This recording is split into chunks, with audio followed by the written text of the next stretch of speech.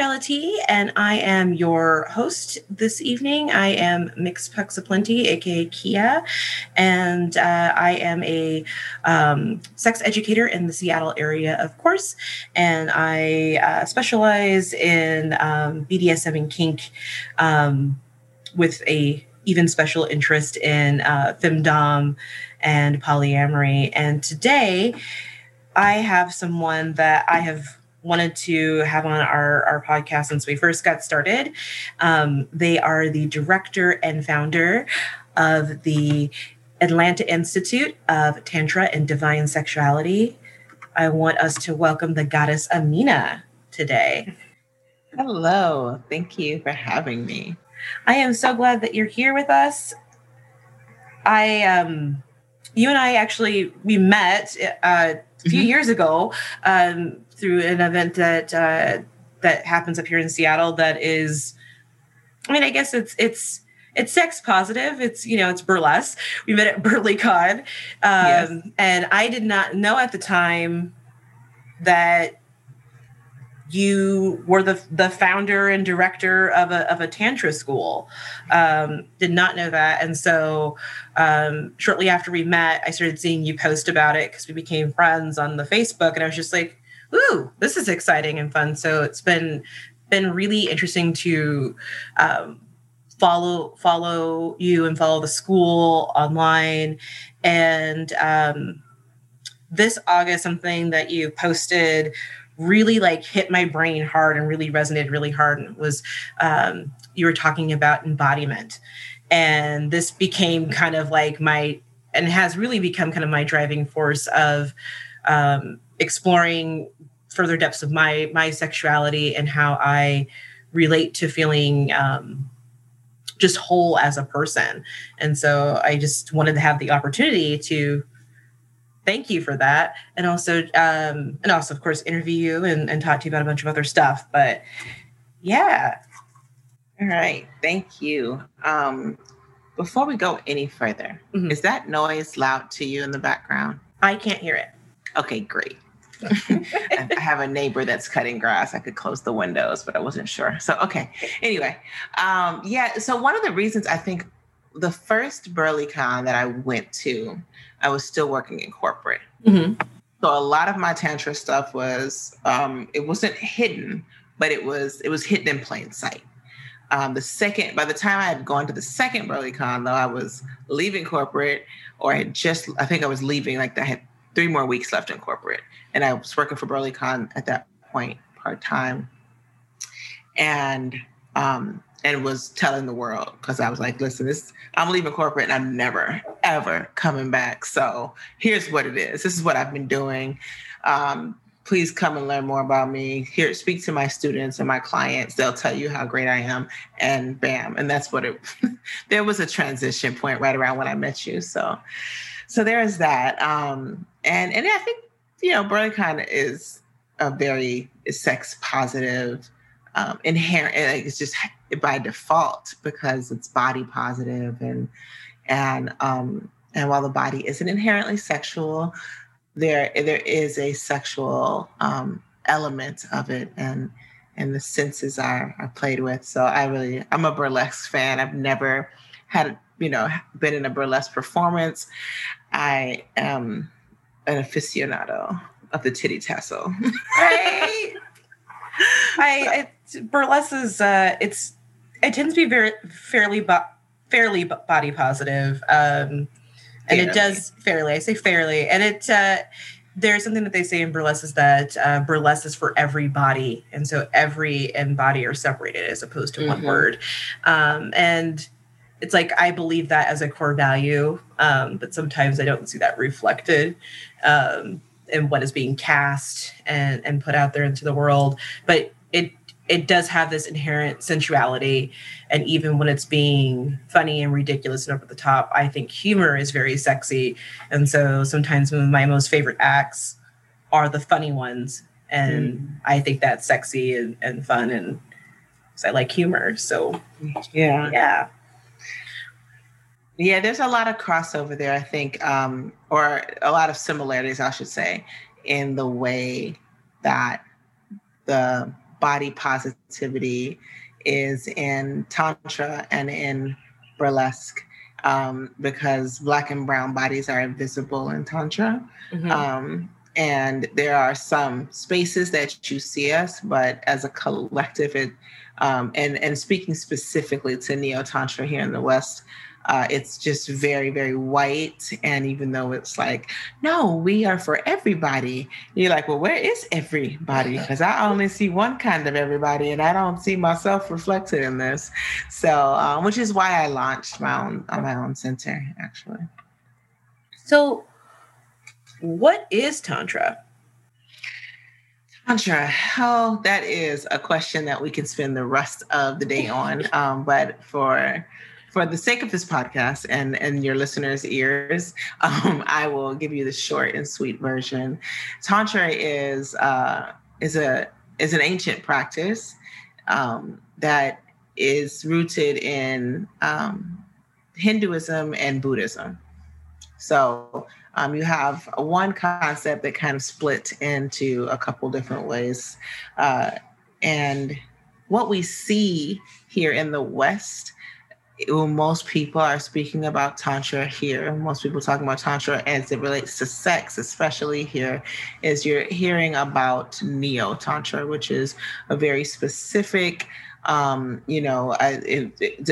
best summation of it is that some free loving people in the 60s, so you can already imagine what that demographic looked like, got a hold of some information and about positive sex and freedom through sexual expression, and it was in alignment with their values. And so they began to study and play and invite gurus over and learn about Tantra and establish an understanding, a collective understanding that has now become widely misunderstood in America and Europe, as to what it is. And it's rooted in the truth. It's rooted in Tantra tradition. It's just like, it's like going to church and being like, I don't take any of the stuff out the Bible, but I think that Deuteronomy is a cool chapter, so we're going to focus on that. And so essentially, a lot of Tantra is that. It is a spiritual practice. It is not a religion. It is although for the sake of the West, because we don't recognize spiritual practices outside of religion, is often viewed as a religion in the law. There is a lot of freedom in Tantra. The word Tantra comes from Sanskrit origin. So the word is about weaving and about tools for weaving together change and revolution, right?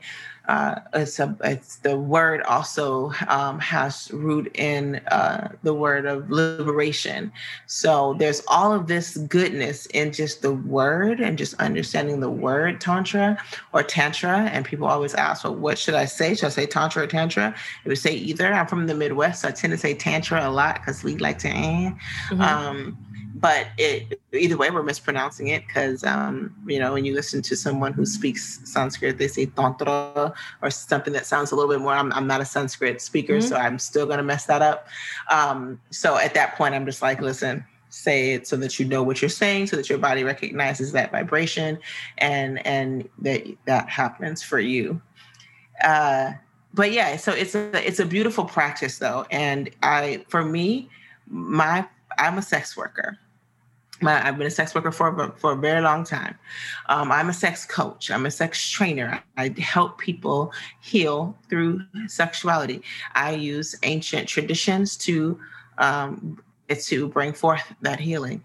And my favorite tradition to use in that is rooted in Tantra, from breath, from mindfulness, from embodiment, from the idea of understanding the soma, dropping into the body. That's all a part of Tantra tradition, all a part of Tantra, of Vajrayana Tantra Buddhism.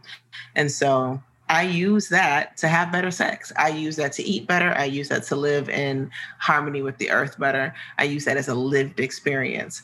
People don't want to hear about my gardening.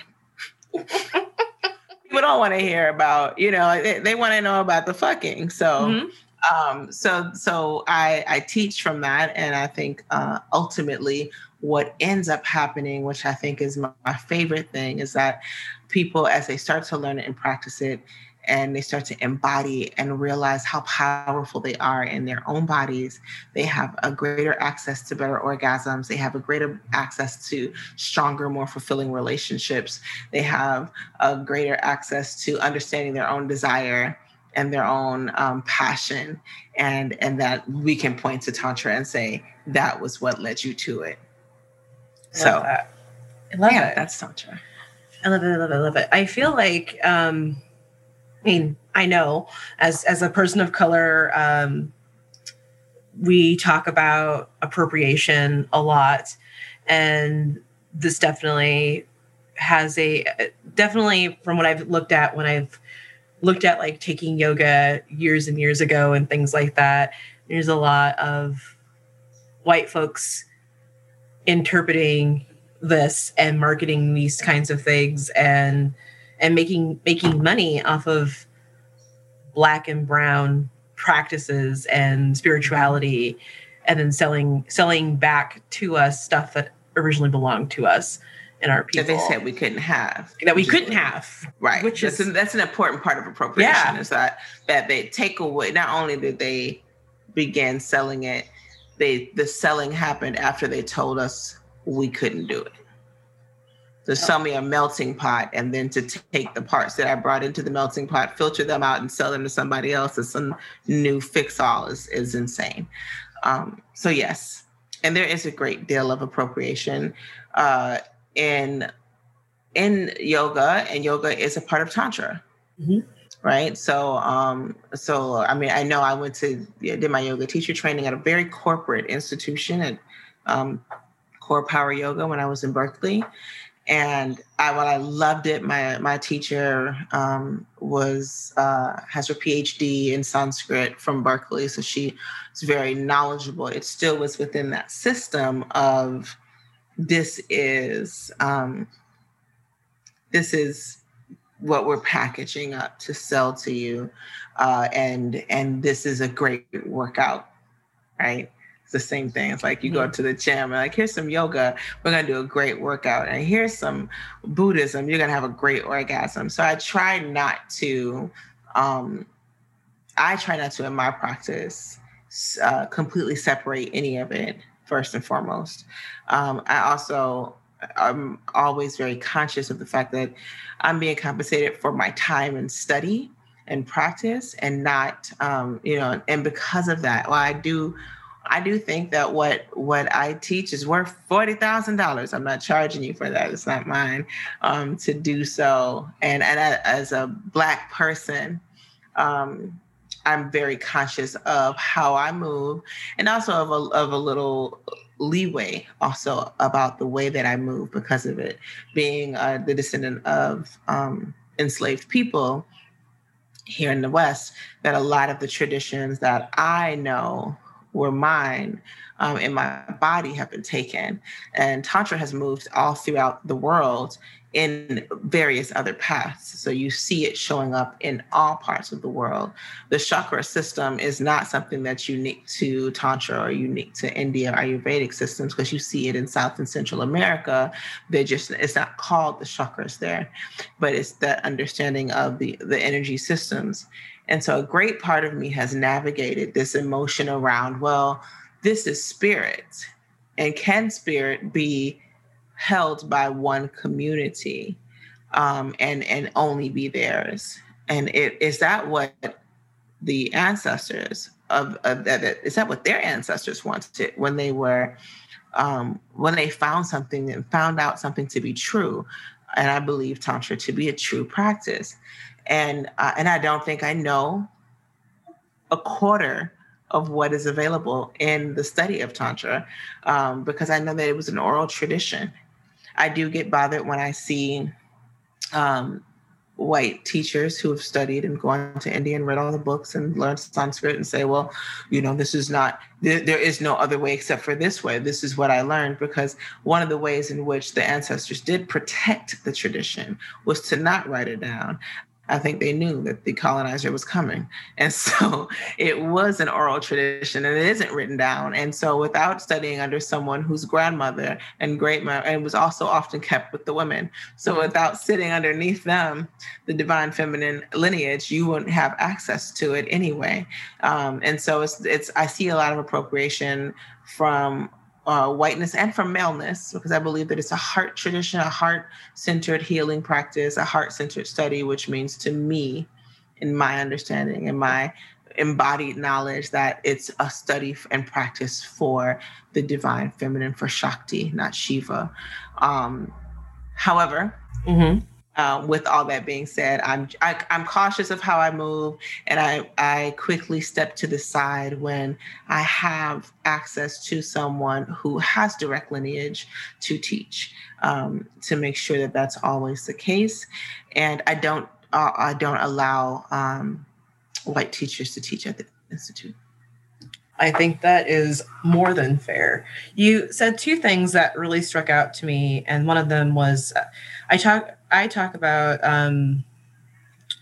you talked about oral tradition, right? That a lot of this knowledge was shared, through storytelling and through the word. And I think that as an artist, that is what I think about all the time. As a social justice person, I think about that all the time too, is that our ancestors, before they could write and even after they could write, were still using oral history as a way to pass down our stories, our culture, our beliefs, our spirituality, all of these things, so that we could carry them with us always, because they can't be destroyed if they're in our heads. And they can't be manipulated. My ex-husband, my second husband, sorry, I go through them. My second husband said history was written by the victors. He used to always say that. And one of the things that we've been acutely reminded of in this current moment is that our newspapers right now will be the history books of the future. And we know right now that they're wrong. We know right now that they're lying. And so to me, I don't trust a lot of books, especially any books that weren't burned. You know what I mean? Like these are eras that came from people burning books that didn't align with their reality. So you had to have an oral tradition, because if I'm the oppressor and I'm coming in and I'm telling you that sex is not something that we want widely communicated, it's going to be real easy for me to destroy those books, ain't it? Yeah. It's going to be real easy for me to come through and pick. If I want to say that these people are violent or these people are murderers, all I got to do is write about it. And in 200 years, that's the facts. That's how we receive it. Yeah. And we know how we see it. Go pick up the New York Times. Watching it happen in real time. We're living it right now. So it would be foolish. It would be absolutely foolish for us to assume that all of the knowledge that we can get on Tantra or on any sacred practice is we have to go find it in a book. That's very Anglo of us, and we need to abandon that cart. Yeah, agreed. It's something that I think about when, especially right now, when folks are struggling for creativity, struggling to find a place to create from, because, world's on fire, right? And I tell folks, I'm like, what is the story that you want to tell? What is the story that you feel like needs to be told? And start from there. And because that is probably your truth in there. I know it's helped me. And it's part of the reason why this podcast got started is because there's a truth that's not being, I feel like every time we get close, I feel like we just fall completely backwards down the stairs. I'm just like, God damn it. We were so close this time. So close. And this other thing that you said that really struck me when you said it, I actually felt it like deep in my stomach, was I don't think that I have ever heard about any traditions, sexual traditions or sexuality specifically from Africa, specifically about our people. And there is Kareza. Okay. Is it Kareza? Am I mixing it up? Hold on. It's out of, there's actually a documentary about it right now that just came out. Ooh. Yeah, it's out of I want to say the Central Republic of Congo, but I could be wrong, somewhere in South Central Africa. And it is about teaching about the waters, about Amrita in Sanskrit, the ejaculation, female ejaculation. Ooh. And the ritual of training men to pursue the water, to find the water in the woman. Right. It's my face. Sorry, you guys can't see my face, but my face was intrigued and into it. We had a watch party last month or 2 months ago on my Patreon for the documentary, and I think I'm mixing up an Italian method, which I think is Kareza. It's a different.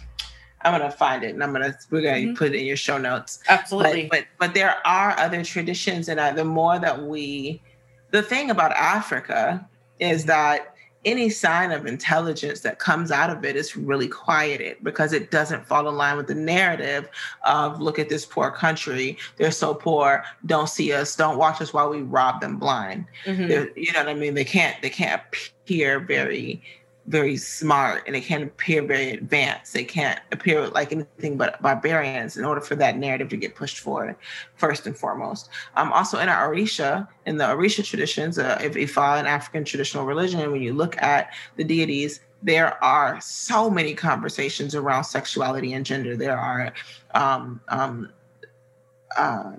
the very least, non-binary, but transgender, Orisha whose gender actually changes halfway through their existence or their story. So there's all this conversation that was there. And I think that, colonization is a hell of a drug. And what's happened is, the demonization of the woman. If you go to the communities that are still matriarchal, or communities where women are still running the show, you probably will find your truth spoken there. And that's really what we have to explore. And that's what's on my next agenda. So it's to really get down deep into that. Because I feel like sexuality, at least here in the States, when it comes to Black folks, has been, it's all over the place, and it's hypersexed, or it's completely sex repulsed and devoid of that.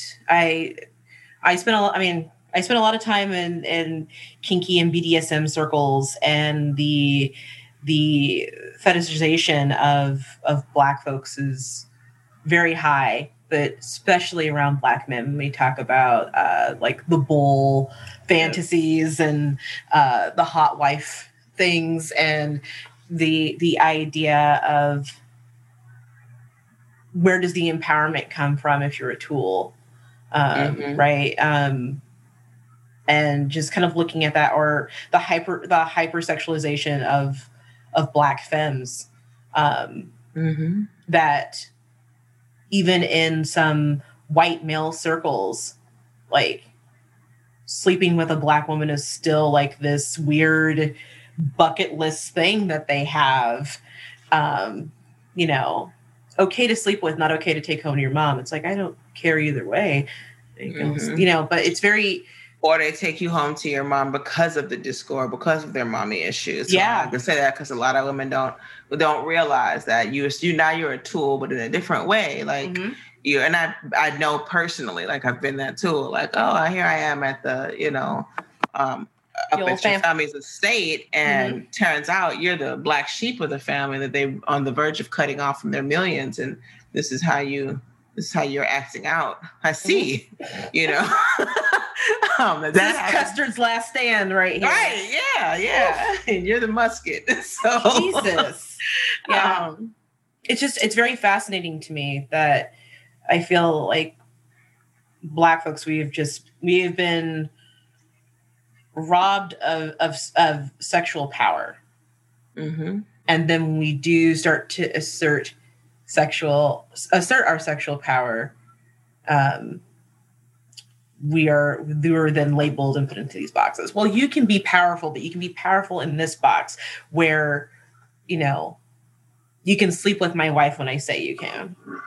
Right. And with Black women, you can be powerful, but it needs to be under these particular conditions. And even then, like you still won't be respected at all. But you can still be powerful, but you won't be respected. Just right. We talked about this on our one of our earlier podcasts when Cardi B and Meg Thee Stallion's Wet Ass Pussy came out, and just kind of the collective clutching of pearls from everyone. And the collective amnesia. Right? Yeah. I'm from the Luke Skywalker era. So if y'all don't stop, I just tuned all of that shit out. I had one conversation. I was like, goodbye.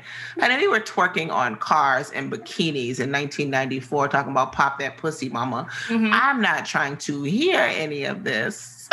Yep. So yeah, it's different now. The language is different now. It's the same language. Yeah. Nothing has changed. I have an entire playlist that I will share with you if you want to share your show notes. Yeah. And it's called Ho Bluesin' or Ho and Blues I made. Mm-hmm. And it's all the nastiest songs I could find from the roaring 20s. There's lots of them.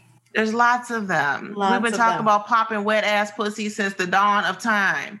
Get over it, people. Mm-hmm. I don't want to hear about your children and what their sensitive ears might hear. This is a great opportunity for you to talk about the Skene's glands and how the pussy lubricates. And if your child doesn't know that yet, then you've been fucking up. Mom and dad, don't look at me to raise your children. Anyway, don't get me started. It's true though, right? It's the idea of, well, my kids might hear it. Well, if this is something that you don't want your kids to hear, then it is your job to parent. It is your job to be like, you know what? I just don't think we're going to be listening to music today, if that's what you're doing, right? Whatever you're going to do. But we have a president that said he was grabbing folks by the pussy. So are you turning off all the channels? All the channels. Or are you educating your child? Because that will be helpful. Absolutely. Instead of looking at this as learning opportunities, so that folks know what bodies can do. Just the fact that people are surprised that pussies can get that wet. Not all of them, but there are, pussies can get really wet, and that people are just like, I can't believe that. I'm just like, well, you haven't met mine, so I don't know what to tell you. And the men were so telling. Mm-hmm. Oh, they told the cis heads are not okay. Yeah. I've been with lots of women, lots of vagina havers, and it's never been that way. I'm like, I've been with more pussy than y'all, I guarantee, because 80% of my clients are pussies, are women. People with pussies. Not just women, but people with pussies. And I hear macaroni in a pot often, so I don't know what your problem is, sir, but maybe you need to pull it together. Right? Pull it together. It's just fascinating. Fascinating. Folks telling on themselves and not even realizing they're telling on themselves. Yeah. So I want to talk to you about sex therapists, sexologists, sex coaching. There is this idea that it's synonymous. Mm-hmm. What are your thoughts and feelings on that? I ruffle a little bit of feathers here. Mm-hmm. I work with therapists, and I work with psychologists. And my first job as a sex worker was actually under a psychiatrist, under Dr. Dean Dow. I worked as a sexual surrogate when I was 19. And so I have a bit of a varied opinion of it. And my opinion is not very well received oftentimes in the West by therapists. But so I'm putting that disclaimer out. Mm-hmm. And the reason why is because the term sex worker requires to me a bit of unity. And we can, to me, it's the gentrification of sexuality is what's happening right now. Right now, I know more sex therapists I see more sex therapists than I ever saw before.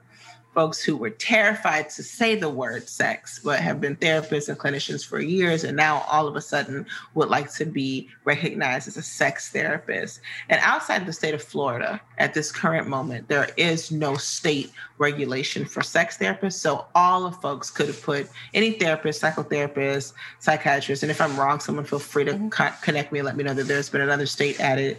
We did just have an election. I'm tuned completely out. But everyone could have said sex as their specialty a long time ago. That wasn't what was happening. There was fear around sex.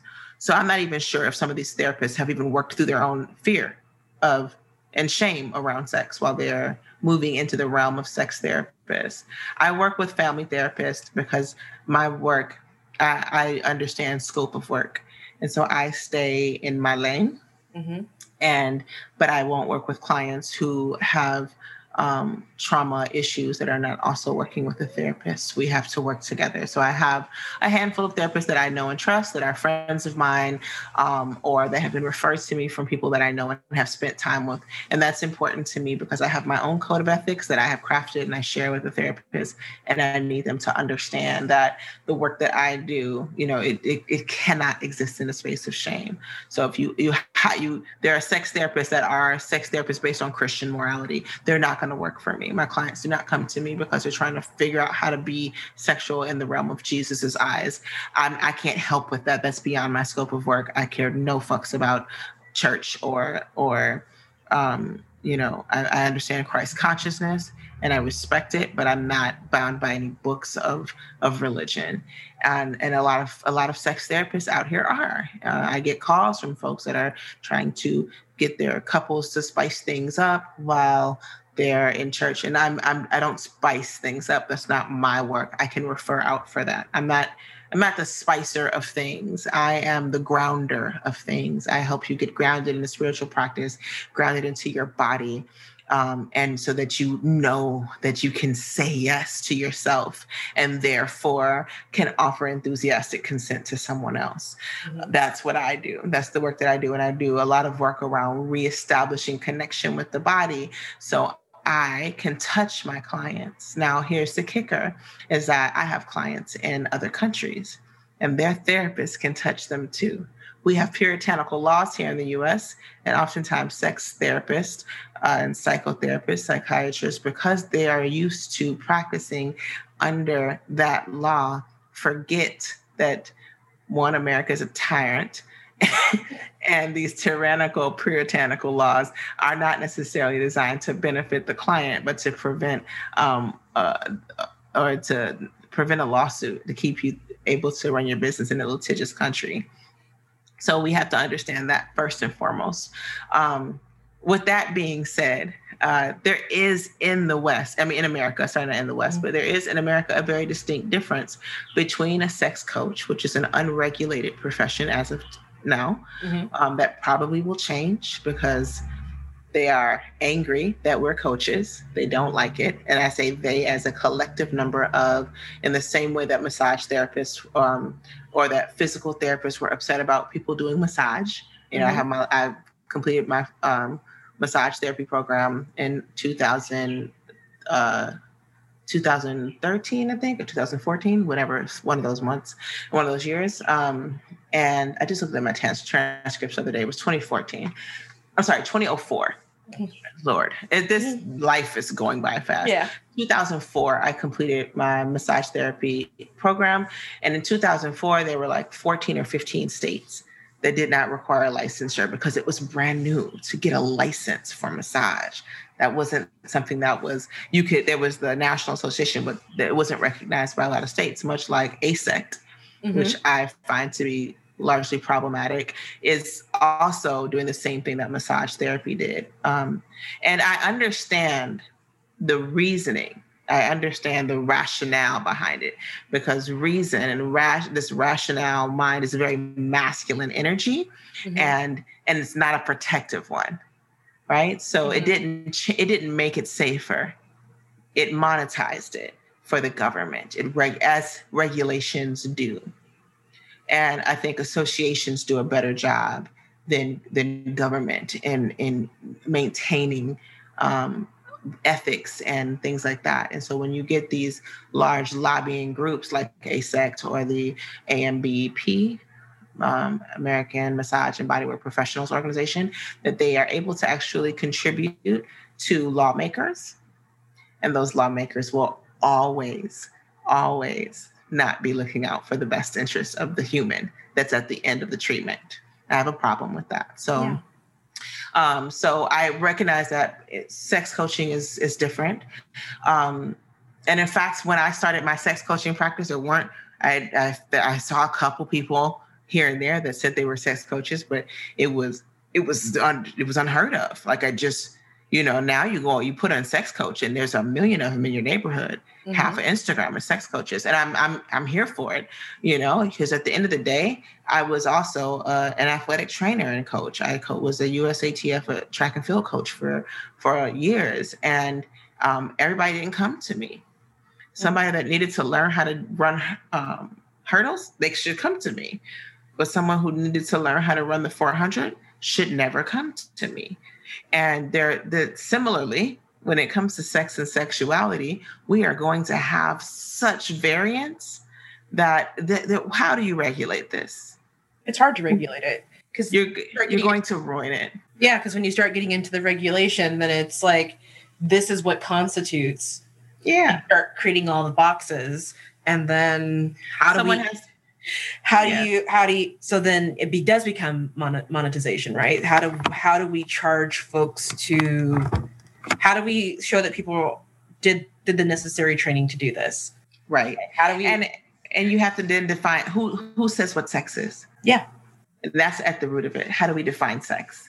Well, we all know that sex is going to be defined as penetrative, genital centered, and that's that. And I've had this conversation all the time. I used to run this party at the Center for Sex Positive Culture here in Seattle. Party was called OMG SX. It was like music-based and sex-based party. And there was a giant argument because when the party used to belong to someone else,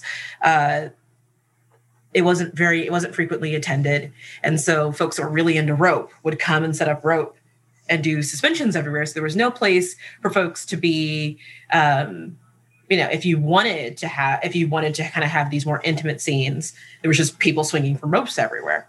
Mm. And so I ended up having this stance of like, no rope is allowed. And someone was like, oh, so are you defining sex? And I'm like, I'm not defining sex. I'm telling you right now that you swinging from a rope may give you a sexual thrill, but that's not exactly the type of sex I want at this party. Mm-hmm. And that was a really difficult conversation for folks to hear.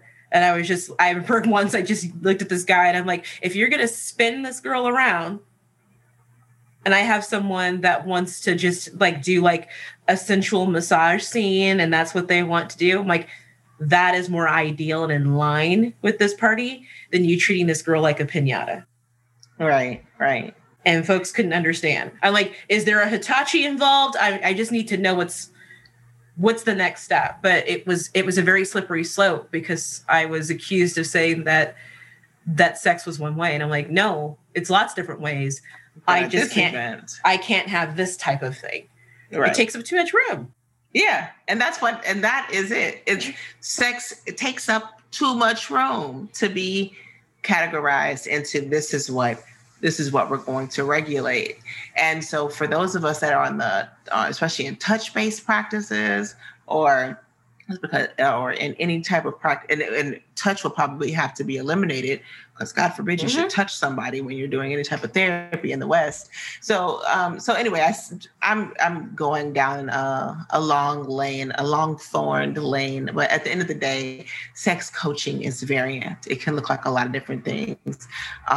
Sex therapy is that's also very different. And sex therapy is usually talk-based in the West. It's not talk-based outside. And we could talk about that too. But the somatic-based therapeutic approaches are not, they involve contact with the body. And here in America, I got to stop saying the West because the West is a big demon to me, but America is the devil when it comes to healing and health to me, and in a lot of other ways too. But I'm here and I'm a veteran. So if anyone got some beef with me about it, go serve your country and then come argue with me.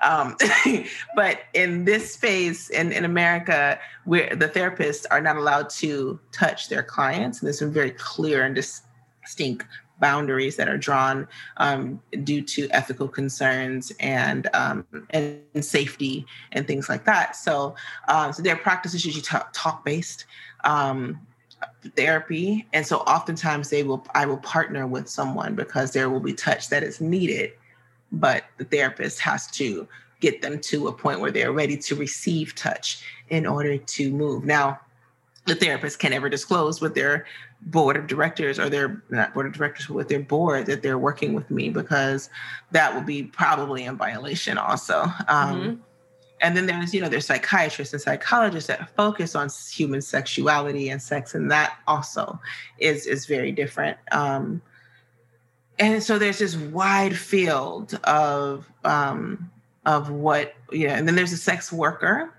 who we identify as someone who is exchanging sexual services for money. But my challenge is that we actually, how I view it personally, and I know this rubs both sides very wrong, is that we actually look at us all as one collective, because we should be allied together. And we are all offering a sexual service. If I'm offering you sexual counseling as a therapist, it's still a sexual service. I'm still helping you to move into a space that is sex. And I think there's so much shame and stigma around sex work that they can't necessarily say that and feel good about it. And that's something that I think we need to have some town hall meetings around. And then on the other side, there's a sex worker that's like, hey, you guys are gentrifying sex work. Don't take our name. This is who we are. You guys didn't want nothing to do with us. You were over there acting like Sesta and Foster wasn't going to bother you. And hello, now here you are. You can't advertise either. Don't come talk to us now. And I think that we have to have a town hall on that side. I was just in a group today and I was like, oh, this is going to be some work. Got to come together. Yeah. And until then, this is the Willie Lynch, the infamous Willie Lynch idea, right? It's divide and conquer. I'm going to tell y'all good, and I'm going to tell y'all bad, and then ain't none of y'all getting shit. Yeah. So that's where we're at now. Yeah. It's a very fascinating thing as someone that, you dance this line of how vocal can you be or should you be as a sex worker? And it wasn't really until, for me personally, the last, during COVID that I felt not even necessarily safe enough. Just there was so much happening in the world. I was like, fuck it. I just need to go ahead and everyone knows everything else about me anyway. Here's just another thing. Cause I'm like, if I'm trying to fight all these different fights, I might as well be upfront about why I'm fighting this fight. And it's not just because burlesque was also affected by FOSTA and Cessna. It says I am a sex worker. I worked really, really hard right before FOSTA and Cessna was passed. I was going to start my own pro-dom situation. I was really excited about it. It was mostly going to be, I wanted to come from a place of folks that needed catharsis. I'm a heavy player. I really like to smack people around and hit people. And I love meditating through pain and helping folks do that and find pleasure in being in their body and being present in their body. Right. Love it. I think there's something inherently beautiful about it. It also really turns me on beating people up that consent to it, but watching someone's body react to it and process it, and watching the way that they breathe and their skin move and all of that, it's very connective and it feels really good. And the type of high that I get especially when I know that they've had a good time. It's just over the moon.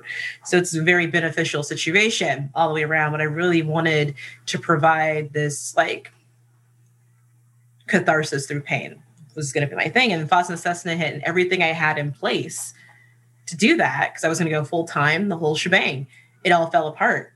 And so I left a very, very, very stable, very secure job to go after this. And folks asked me like, well, what did your husband have to say about that? My husband was just like, do you? Mm-hmm. Like he was there for it. But everything, by the time I felt strong enough and brave enough to make that move, Boston Cessna hit. And so the work that I have done has mostly been with queer identified folks. Specifically, I tend to end up having clients that are non-binary and that were assigned female at birth that want to do a heavy body BDSM scene that's, where catharsis is the goal. And they want that done with someone that is also non-binary who was assigned birth at femme, or assigned femme at birth or assigned female at birth. And that's what they want. And it's been a very interesting ride to be able to help folks connect with their bodies and regain something. Because it seems like most of my clients, they were really into BDSM, something happened, and it removed them from that. It removed them from wanting to do that or have that journey. And so being able to be like, I want to work with you because I've heard good things about you. Please and thank you, has been beautiful. And so that's been nice. But then, working on this podcast, I've been very clear with folks. I don't have a license. I don't have a degree in anything. That wasn't my journey. My journey through this and what I have to offer folks comes from my lived experience. It comes from talking with lots of folks. When I first joined the sex positive scene, I volunteered a crap ton, and my focus was specifically talking to folks, new folks. What brought you here? And, after you talk to, 300, 400, 500 plus people and you ask them the same question, you start to kind of pick up stuff. And so that is where my education comes from, is extremely hands-on. I bottomed to a lot of people trying to figure out, well, how does this feel? And why does it feel like that?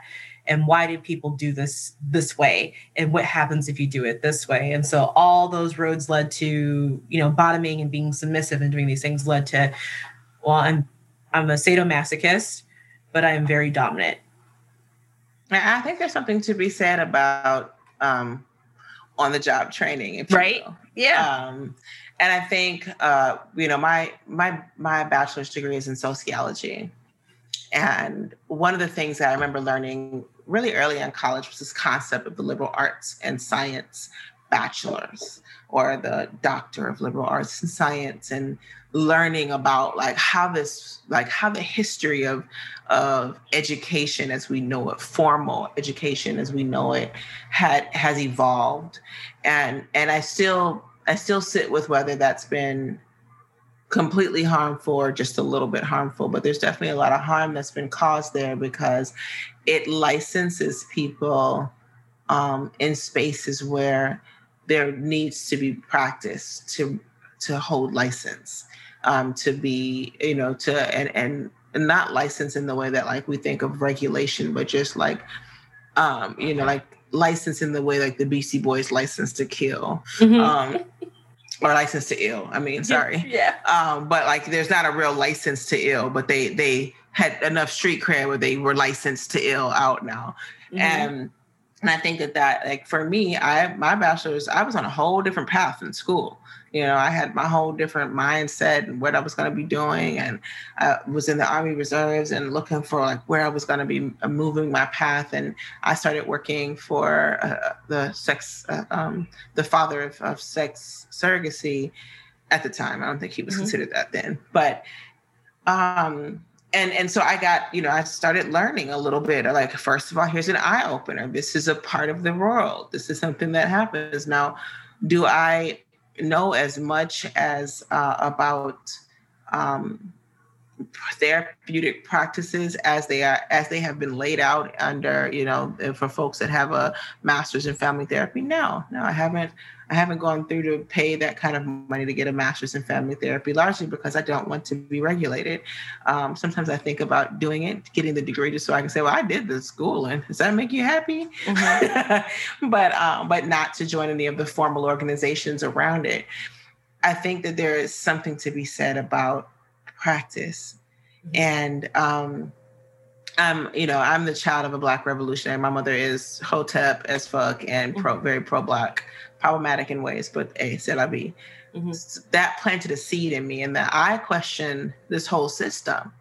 And I think there's so many, especially for us Black people, so many of us are like that, are in the college track, or like, no, there was never a point where we were allowed to question the system. We all were like, no, this is the track. I want to become a psychiatrist, or I want to become a therapist. I want to become I must follow these steps. So when they meet someone like me who did not follow these steps, I was a sex worker.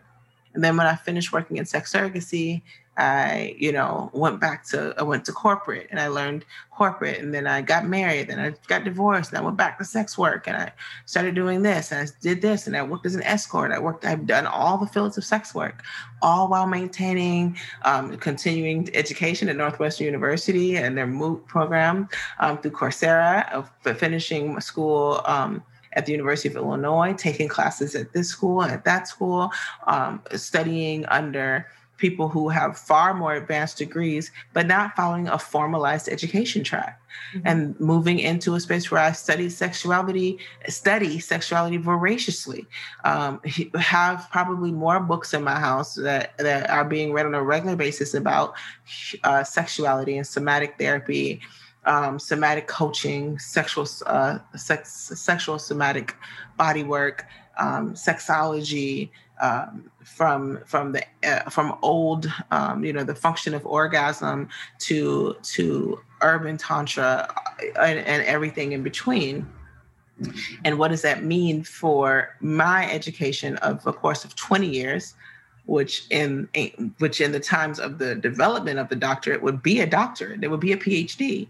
Mm-hmm. Compared to someone who was going to school straight in a row for 7 years and achieved the PhD, and still has to then prove themselves through testing to say that they now are qualified to sit with someone according to the rules that were set forth.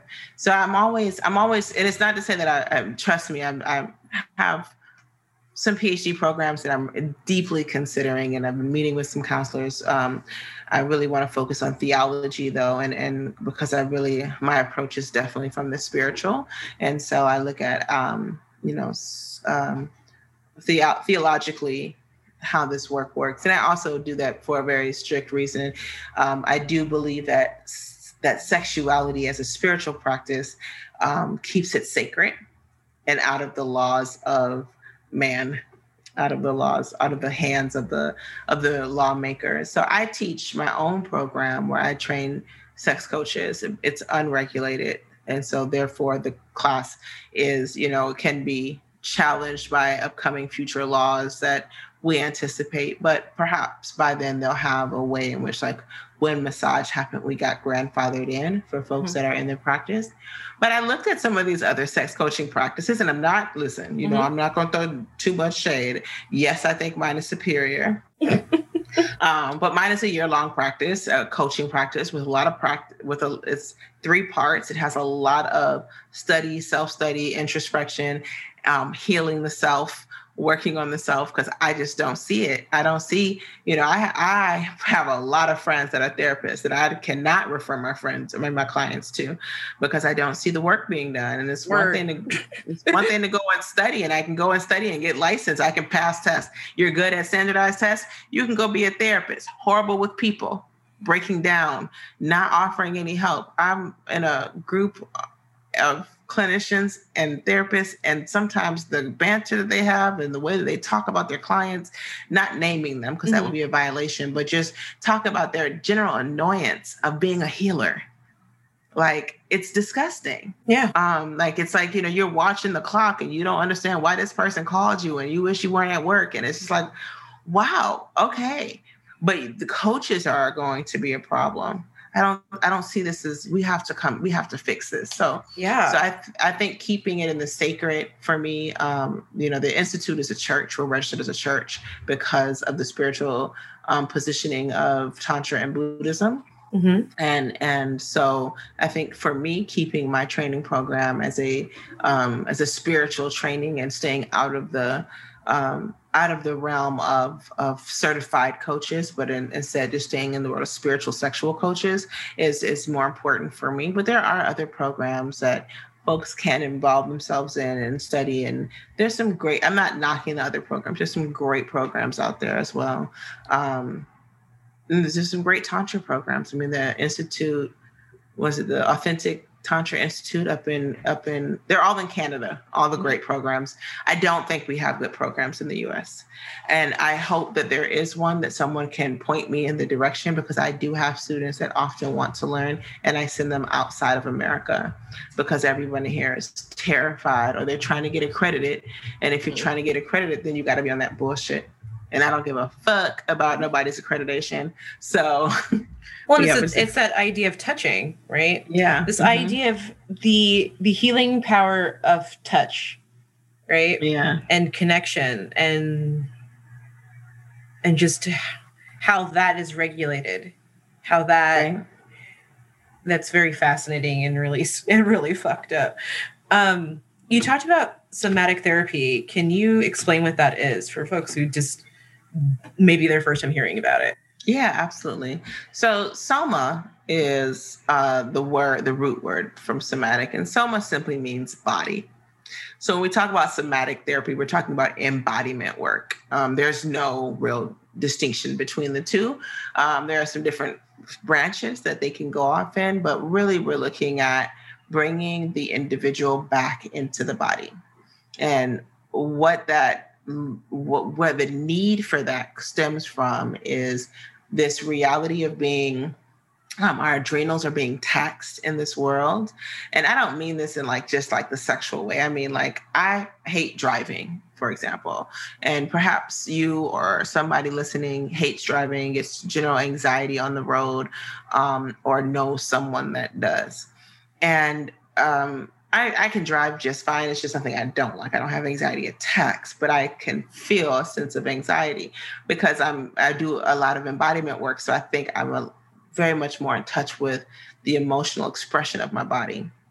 There's something about being inside of a bullet, going 75 miles an hour down the 285, and having semi-truck bullets flying past you and other bullets swirling in front of you, losing control on their phone, that if you are not in a state of some bit of anxiety, something, you may be a sociopath, because because the mind has to process all of this. Yeah. While we're driving. The mind is in hyperactive overload, and you are taxing your adrenal system.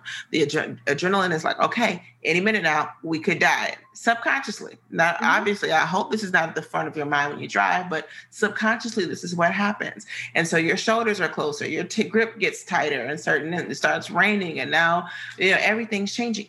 This is our state of existence. Yeah. People are on the road 4 or 5 hours a day, everywhere. Mm-hmm. It's normal behavior. Then I get to the grocery store, and especially now in this pandemic, I got to make sure I have on a mask. That person doesn't have on a mask. They're going to kill me. This is what we're doing all day long. We are outside of our body because the body's like, fuck that. If we actually consciously process everything that's happening, we will die. Yeah. you will be in a state of anxiety that will require hospitalization. You will and collapse. You will collapse because the body's like, fuck that. This is fucked up. Let's get out of here. So, and so we exist oftentimes outside of our body because of it, because it doesn't feel safe to be in it. It doesn't feel safe to acknowledge the emotions and the sensations and the experience that we're having in here.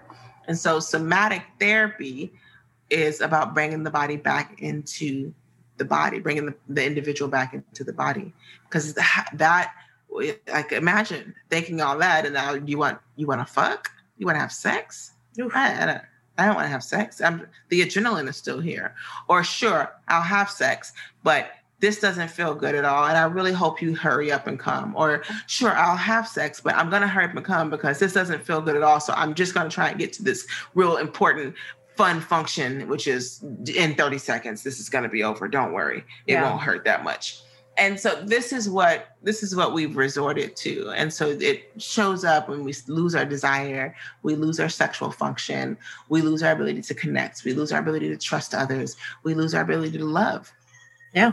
And so somatic therapy, sexual somatic therapy and specific, is about bringing the body back in to reestablish that connection so that we can actually experience all those things fully and have a more realized human experience, which also includes sex. Yeah. That's amazing.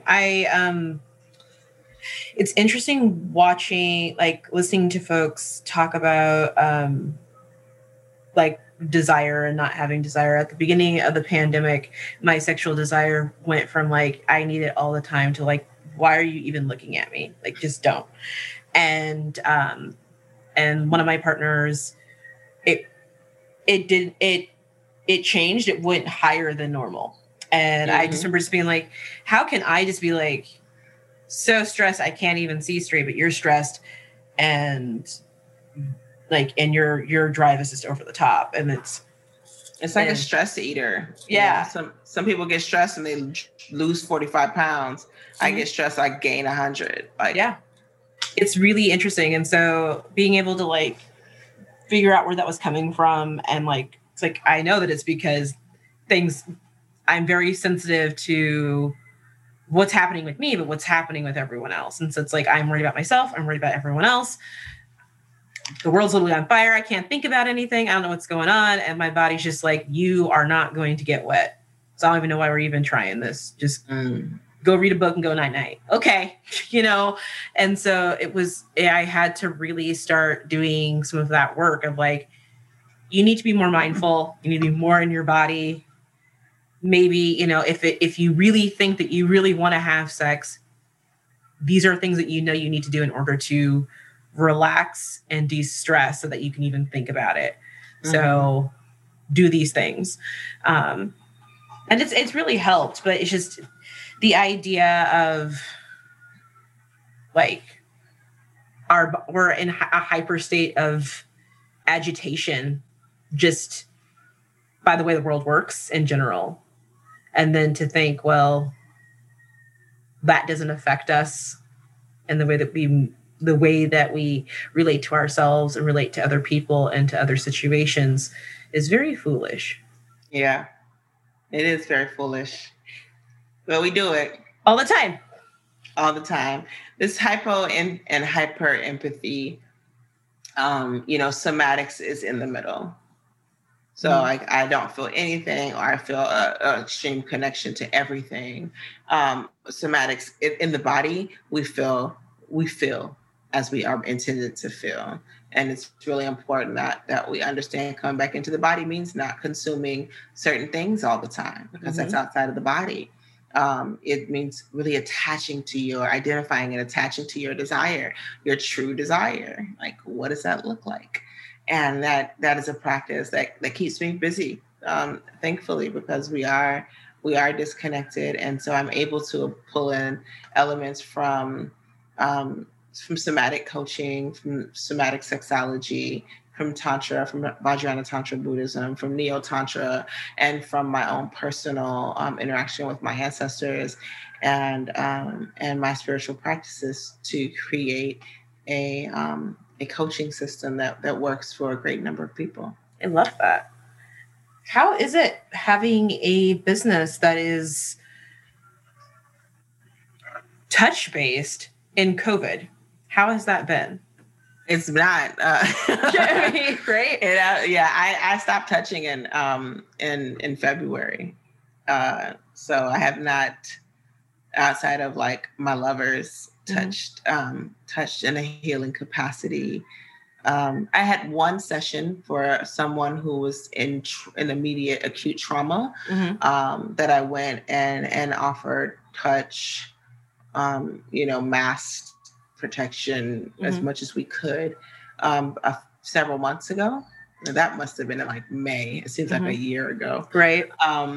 And that was it. So outside of, if I have a therapist that calls that said someone just experienced sexual trauma, I'll show up for that, because then that's essential care and that's different. But everything else I do right now is all, my coaching has been limited to online. And there was a whole shift that had to happen. I had to start, my classes had to shift to online because I had weekly workshops. My larger events had to shift online, and we just had our Sip and Touch, which is our massage orgy, which was really interesting because we had to do it online, and actually it was fun though, and we had a great experience. But everything is online. Everything. I'm teaching couples how to have sex online. I'm watching them online. I'm doing things that are way out the box. I had to think way out the box. How do I establish connection with my clients in such an intimate setting that still shows that I'm listening to them, I care, and can provide some help and healing. And I am at the point almost where I think I'm ready to start seeing folks here in Hawaii. Our infection rate is extremely low. Yeah. We've been extremely safe. And so I think some of the touch-based meditation practices that I offer, I think I may start connecting with folks. Masks still, requiring masks from them. Preference on people who have been tested for COVID in the last 72 hours. But I'm opening up a little bit. I have an outdoor healing space that will allow us to be able to be distanced. And sometimes it's just more helpful to be in the presence of folks. I haven't yet though. I'm still contemplating. I have to travel. So that won't be until February if I do. Yeah. And then, I had some filming we were supposed to shoot for a Netflix show, and that got postponed because California's locked down. So everything is just, it's just all online or not happening at all. And I'm totally okay with that, because I am, my spirituality is rooted in recognition of the earth as God, and of the energy of orgasm as God. And so I listen to that. And if the earth is telling me to slow down, then I am at her altar and worshiping and honoring that opportunity to slow down. And so here I am, slow. Yep. Honestly, that's all that I think, that's all that we really can do, is like, it's an unfortunate situation in terms of how this all came to be. But I'm a person that I'm definitely a glasses half full kind of person. And this has really given me an opportunity to really sit and think about who I am as a person and do the work. Doing a lot of trauma-based work, right? And really figuring out what's going to make me happiest. What is going to make me happiest, and not only make me happy, but feel whole, and that I am able to give in the way that I like to give to people, but not lose myself. Right.